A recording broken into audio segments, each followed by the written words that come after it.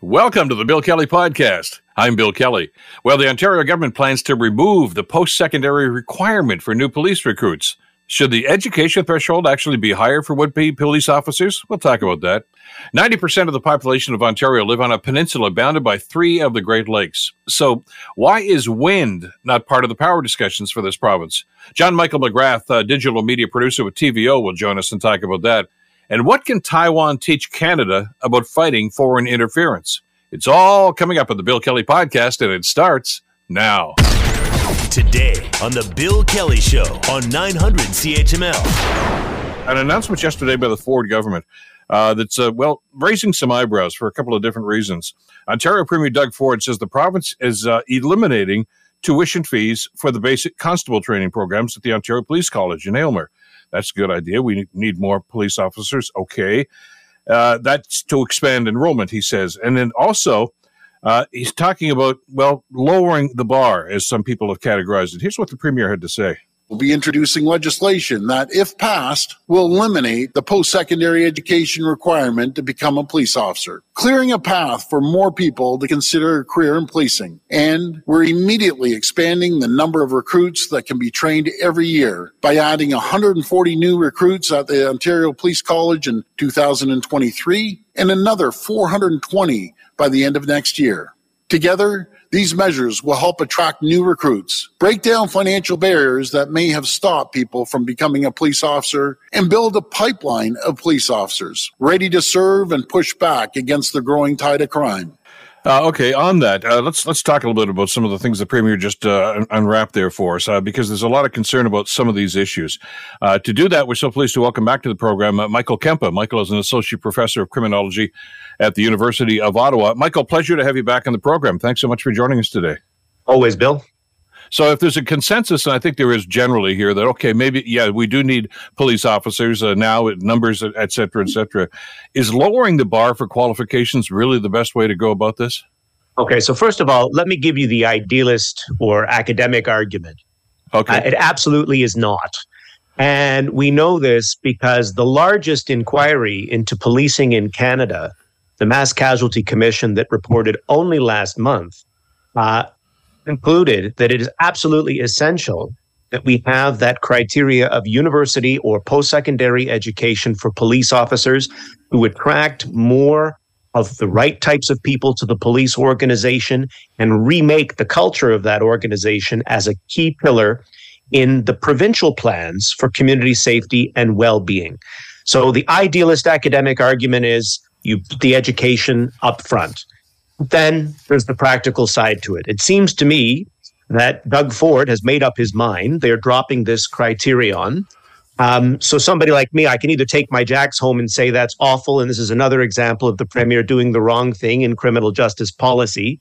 Or I could say, I get it, Premier. You want police officers in there. You feel that there's a shortage. It is hard for people to get involved. At least compromise. Why not put then the education on the back end? Hire police officers and incentivize their career-long learning, continue their studies, offer scholarships to police officers to carry on with their education, make it a criteria for promotions. There's a couple of ways to do this, even if it's not necessarily the academic or theoretical or idealist best way. Well, and as you've just described, Michael, I've known in the past a number of people that have gone into police service, and that's essentially the path they follow, notwithstanding the fact that they meet those requirements. They go through the police college in Aylmer, and they get their jobs in whatever community it is. But their education is continuing, and this. And the minister's comments, and not the Premier, but the Minister of Public Safety's comments yesterday, I just found almost egregious. Said, you don't really need a Bachelor of Arts degree to be a police officer. In other words, he's basically demeaning the idea of education. Notwithstanding, it seems to run exactly contrary to the report that you just cited. And that report is the big one, and it's not the only one that's concluded the same thing. Justice Akabuchi, who looked into police use of force, finds that police officers with post-secondary education are much less likely to have complaints brought against them over the course of their careers. Police education studies across the board generally show that satisfaction is higher for police officers with that background education because they do better within the police organization and get further with their careers and have more meaningful interactions with community members and other agencies that are obviously involved, like health and education and community safety and well-being.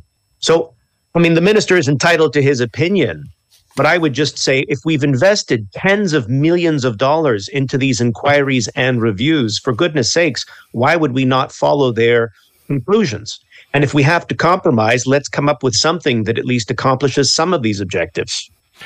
And let's deal with the problem here, and because both the Premier and the Minister mentioned this yesterday about attracting people into the profession, and I understand that. I'm hearing that from a number of different communities these days, but I don't have the scientific research that you just quoted here, Michael. I've heard that report that was some time ago, but the other element to this is anecdotal information. I don't hear anybody saying, I wanted to be a police officer, but I can't because I can't go to community college. Well, I hear a lot of people saying, you know what, I don't want to get into that profession because of all the negative press we're getting, about police and it's defund police and a number of different things that are going on these days. Police seem to have a very negative opinion in some segments of the community right now. There's accusations of racism within the ranks and without, et cetera.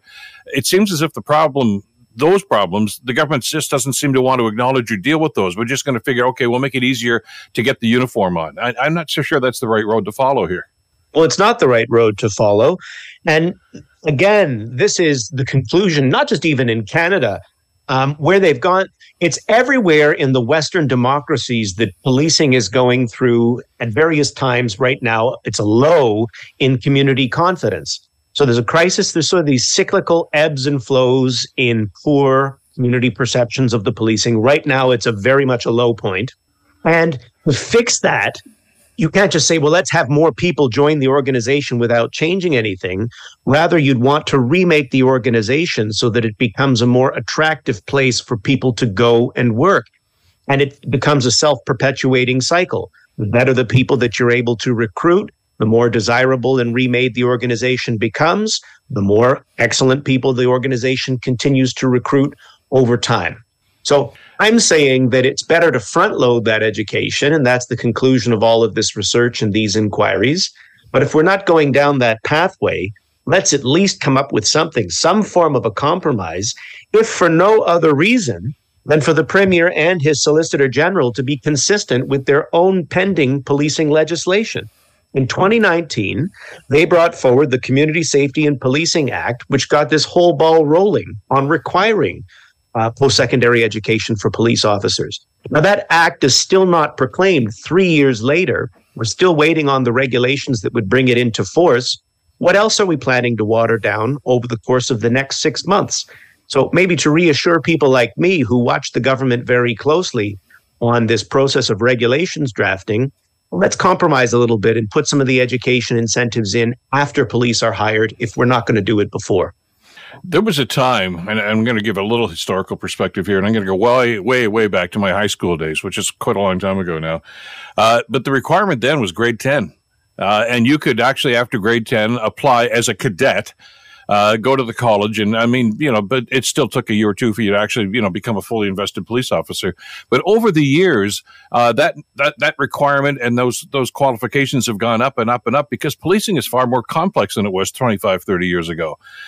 You're dealing with all sorts of mental health issues, a number of different issues, changing laws, et cetera, and a number of racial concerns these days too.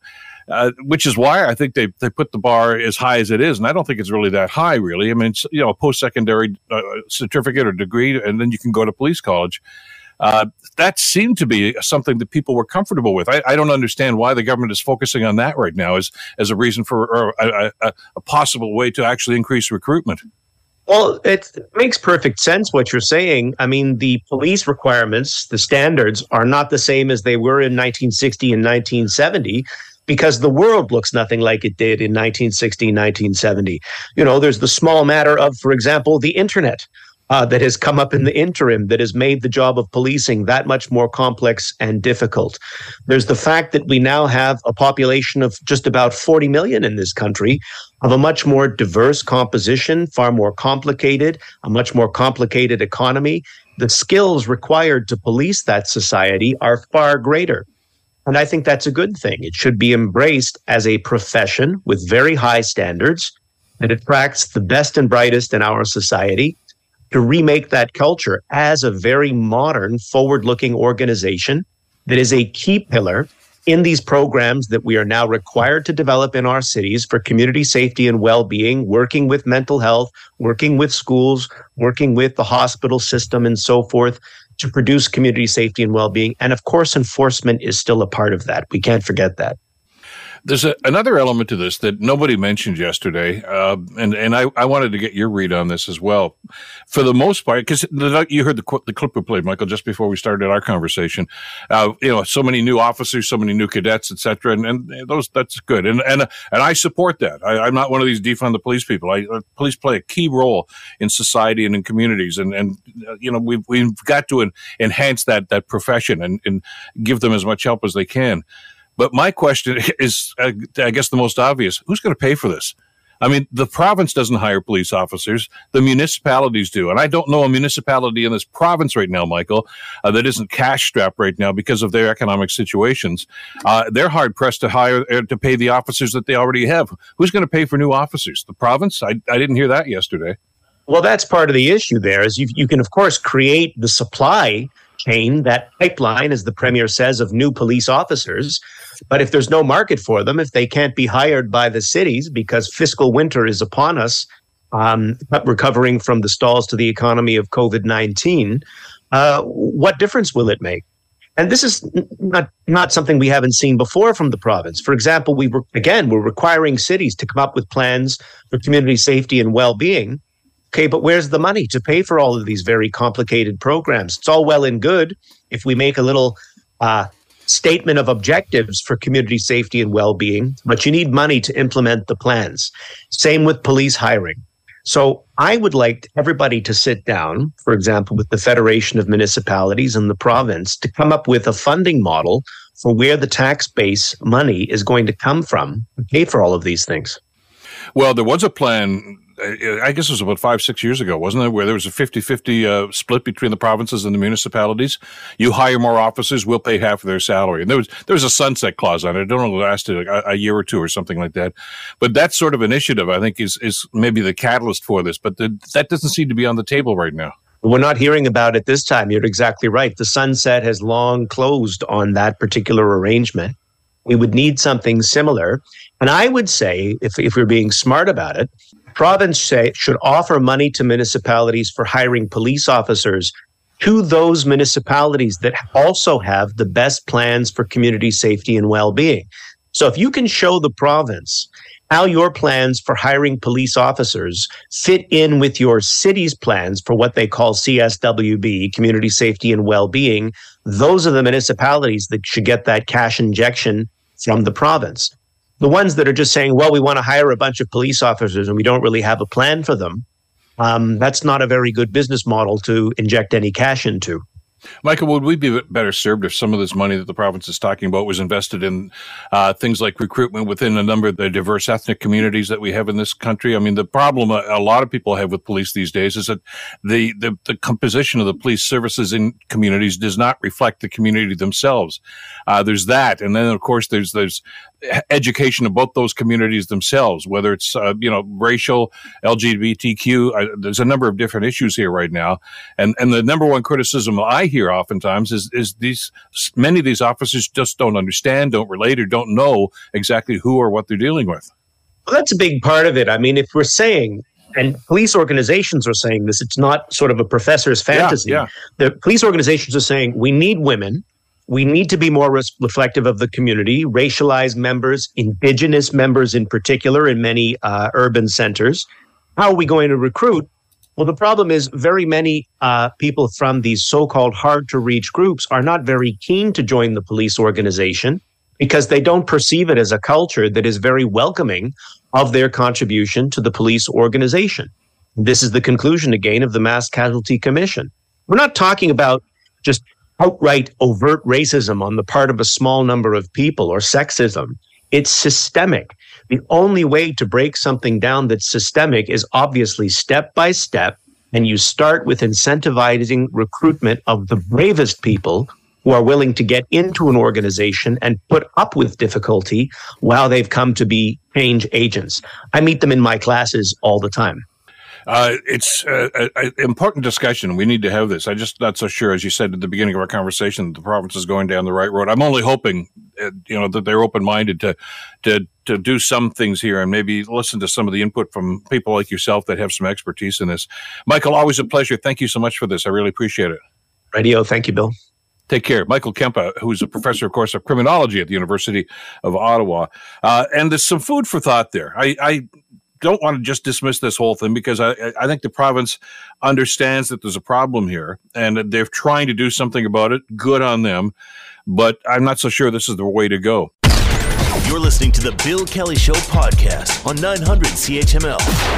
Energy sources going into the future. I know the province is talking a lot about EVs and on the grid and the impact that's going to have, and that's all well and good. But we're talking about the pressure on this, and it's energy generation now that we're talking about here, not the usage of it, which has got to be part of that discussion, the greater discussion.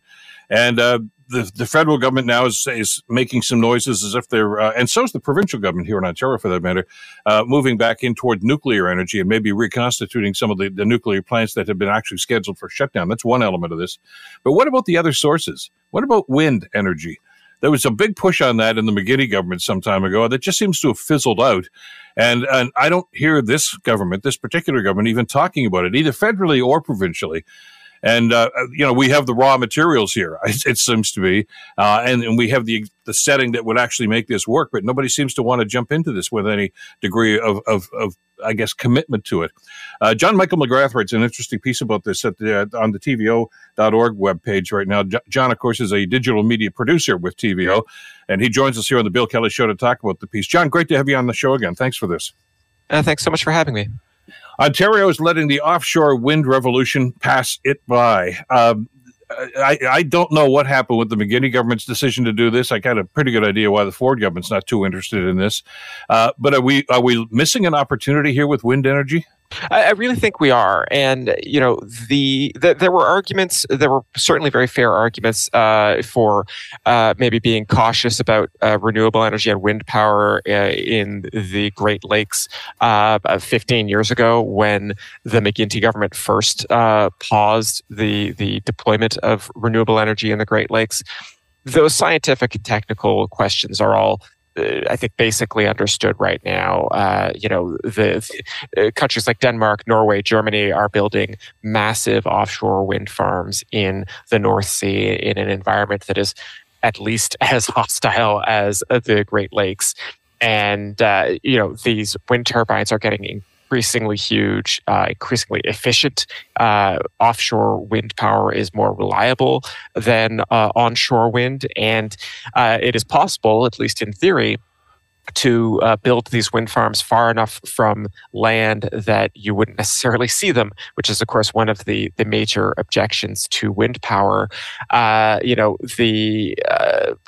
you said in your intro, the Ford government, not really interested in wind power, has been pretty antagonistic to wind power since it came into office in 2018.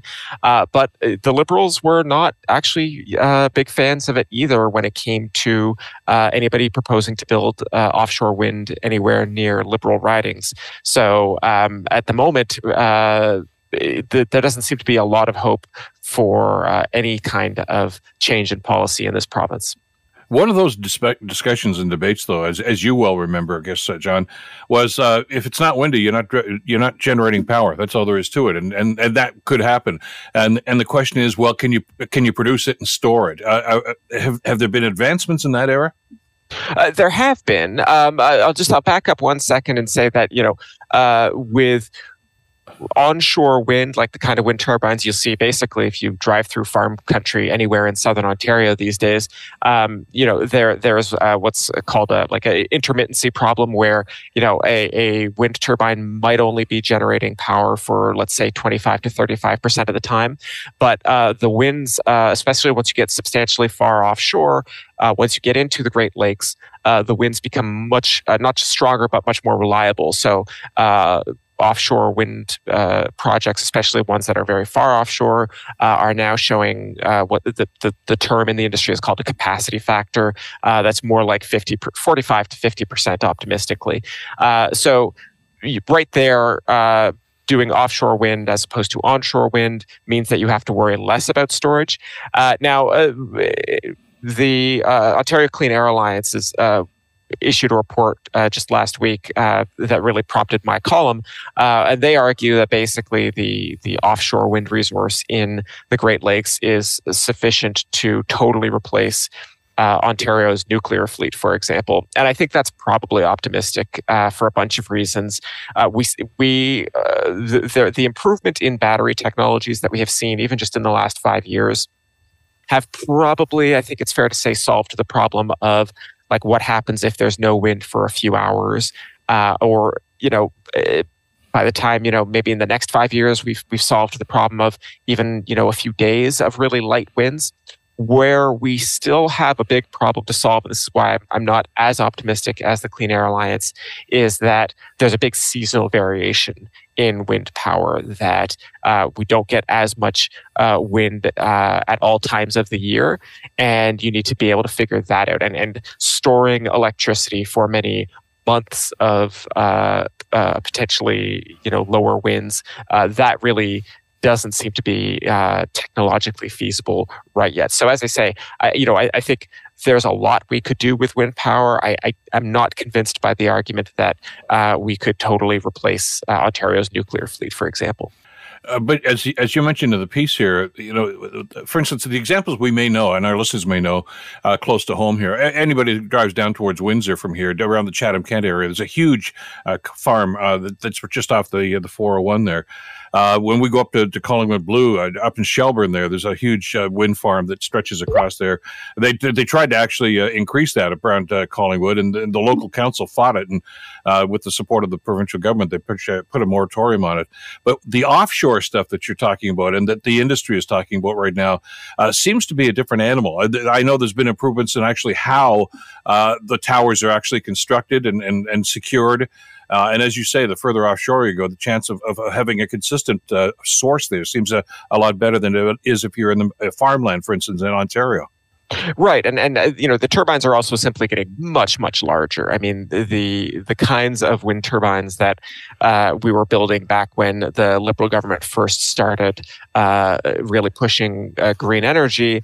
You might see a 1.5 megawatt turbine, a 3 megawatt turbine, and the size of the turbines that they're now talking about for offshore wind are literally, in some cases, 10 times as large. It really has been, in the headline for my column, I called it a revolution in wind power. It really has been just an enormous expansion of what is possible. And you see other jurisdictions are, in fact, pursuing this. The Biden administration in the U.S. Wants 30 gigawatts of wind power installed by 2030. Just for comparison's sake, Ontario, on its highest demand day ever, consumed 27 gigawatts. So that's not a perfect apples to apples comparison, but I hope it gives your listeners a sense of the scale. And in Ohio, they are in fact talking about building an offshore wind farm in Lake Erie. So despite Ontario in some ways thinking of itself as this, progressive green energy leader, as far as offshore wind is concerned, we're going to get lapped by a Republican governor in Ohio. It's interesting. And but one final thing. I know we're kind of short on time here. Does it have to be either or? Because that's the way this debate always seems to go. As you mentioned, there's a very strong argument for wind power right now, but there are holes in that argument, and you point them out in the piece that's on tvo.org. Why do we always put our eggs in one energy basket here and just say it's good? This is going to be the way it is, and then 5-6 years later we say, "Whoa, wait, maybe we have to rethink this right now." Is there a hybrid model here, if I can use that terminology? I think there's going to have to be. Look, the reality is that if we want to electrify our cars and we want to electrify the heating for like homes and offices, and that really does seem to be cheapest, fastest way to reduce our greenhouse gas emissions from those sectors, then there is more than enough room for both some new nuclear in Ontario, which we are already building, and new renewables, whether that is solar or wind or other, the province is talking about hydroelectric dams in the far north. We are going to need a lot of all of it. We probably need to at least double the amount of electricity generation that we have. And that's going to also mean like lots of new transmission lines, that kind of thing. So there is more than enough pie to go around, if I could put it that way. And I think it would be foolish to bet all of our energy futures on just one source of electricity. Go to tvo.org to read the whole piece, and it's thought-provoking. John, always a pleasure. Thank you so much for this today. Really appreciate it. Thank you so much. Take care. John Michael McGrath, who is a digital media producer with TVO. You're listening to the Bill Kelly Show podcast on 900 CHML. You may remember on the show a week or so ago, we told you about a Canadian contingent of MPs, of all party stripes, by the way, who were making a trip over to Taiwan. As a matter of fact, Global's Jeff Semple was there. We talked with Jeff while they were over there. And one of the stated purposes of this trip was to learn how the Taiwanese are dealing with foreign interference, a.k.a. Chinese government interference, because obviously it's a thing here in Canada, as it should be. We're finally starting to shine the light on this. But we're not quite sure exactly how to pursue this. To talk about this, pleased to welcome back to the program Dr. Robert Huish. Dr. Huish is an associate professor in the Department of International Development Studies at Dalhousie University. Professor, great to have you back with us. Thanks for this today. Thank you, Bill. Always good to talk to you. As Jeff Semple from Global, who was with that contingent, mentioned to us last week, we're trying to figure our way, find our way. How do we deal with this foreign interference? And essentially, I think the response that they got from the Chinese officials or the Taiwanese officials was, hold my beer. We'll show you. We've been doing this a lot longer than you have. There are lessons to be learned here, aren't there? There really are. And there's some technical lessons and there's some long-term political lessons. And where the class commences, I would say, for this is that Canada really has to remember that we are a Pacific nation, right? That we are part of several alliances and economic cooperation zones that are in the Pacific. And this is really important remembering when we're dealing with Taiwan, because Taiwan has also expressed a lot of solidarity and cooperation to other Pacific nations who have routinely been targets of mainland Chinese interference over the years. So, there's sort of two parts to this. There's sort of the practical measures of how Taiwan needs to be consistently prepared for Chinese interference. So we're talking about jets flying overhead, quite literally. Anytime that there's foreign delegations that come into Taiwan, China will usually send some of its air force nearby to intimidate or to demonstrate just exactly how much strength they have in the game. And then the other thing they also do is they go beyond just trying to influence politics in Taiwan, but by actually detaining journalists and activists and people who have made political waves. The Chinese officials have continued to detain Taiwanese citizens for their views if they're ever near mainland China. So there's a long balancing act here of trying to be practically prepared, but also to be cooperatively prepared, and that really requires two elements of Canadian bureaucratic infrastructure to step up. And one is that's really trusting and investing in our military intelligence to say, here are the threats, here's what we need to do to respond, let's be ready for it. And also to really try to steer Global Affairs Canada in a direction where we can be reminded that we've got commitments in the Pacific so that some of these other partnerships don't go the way of China. We continue to support Taiwan. Have we been ignoring, it maybe is the right word here, our Pacific responsibilities here? We haven't paid much attention to it. I mean, there's a lot of concern about what's going on in the Arctic and the East Coast, and we seem to be Eurocentric for the longest time. I know there was some discussion about 8 or 10 years ago about the Trans-Pacific Partnership, but that was more of an economic partnership deal. But are we being reminded now that, hey, you've got some responsibility here too? Absolutely. I mean, the actor in the Pacific right now is sort of the north central and towards Asia is the U.S. Navy. That is the big brother in the area.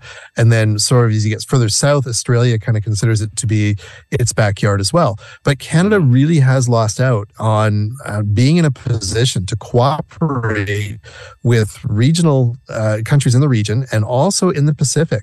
Let's not forget that one of the key areas that China is trying to expand and create more influences is controlling waters in the Pacific. And interestingly enough, Bill, this comes down to trying to get political partnership and influence over small island nations, from Fiji to the Solomon Islands, Tonga, Kiribati, places that many of us would actually struggle to try to find on a map. These are strategic interest zones because small islands with huge territories of water that in some cases China will sign an economic agreement. Part of the agreement is like, do you mind if we park our naval ships there for 3 to 4 months and we'll do all these exercises? Well, no one's going to bother them if they're in a national waters and no one's really paying attention to it. And this is where Taiwan has also tried to create influences in the region through various economic cooperation. That ranges from agriculture to healthcare to all sorts of things that many countries in the Pacific desperately need. And Canada's just been remarkably mute over it. And there's a lot of room to expand in there as well. One of the other elements I know that they discussed extensively with the Taiwanese officials was the Chinese strategy, which is essentially divide and conquer. It's a two-pronged message of disinformation. First of all, China is a wonderful country, great people, have nothing but the best of intentions, and then divide, different, components of whatever society, what's Taiwanese and in our case Canadian, through political purposes, ethnic purposes, whatever the case might be, and it's all about infighting and then simply moving in situations like this. As the Taiwanese apparently told us, it's a consistent game plan, and you've got to be able to watch it and analyze it as it's unfolding.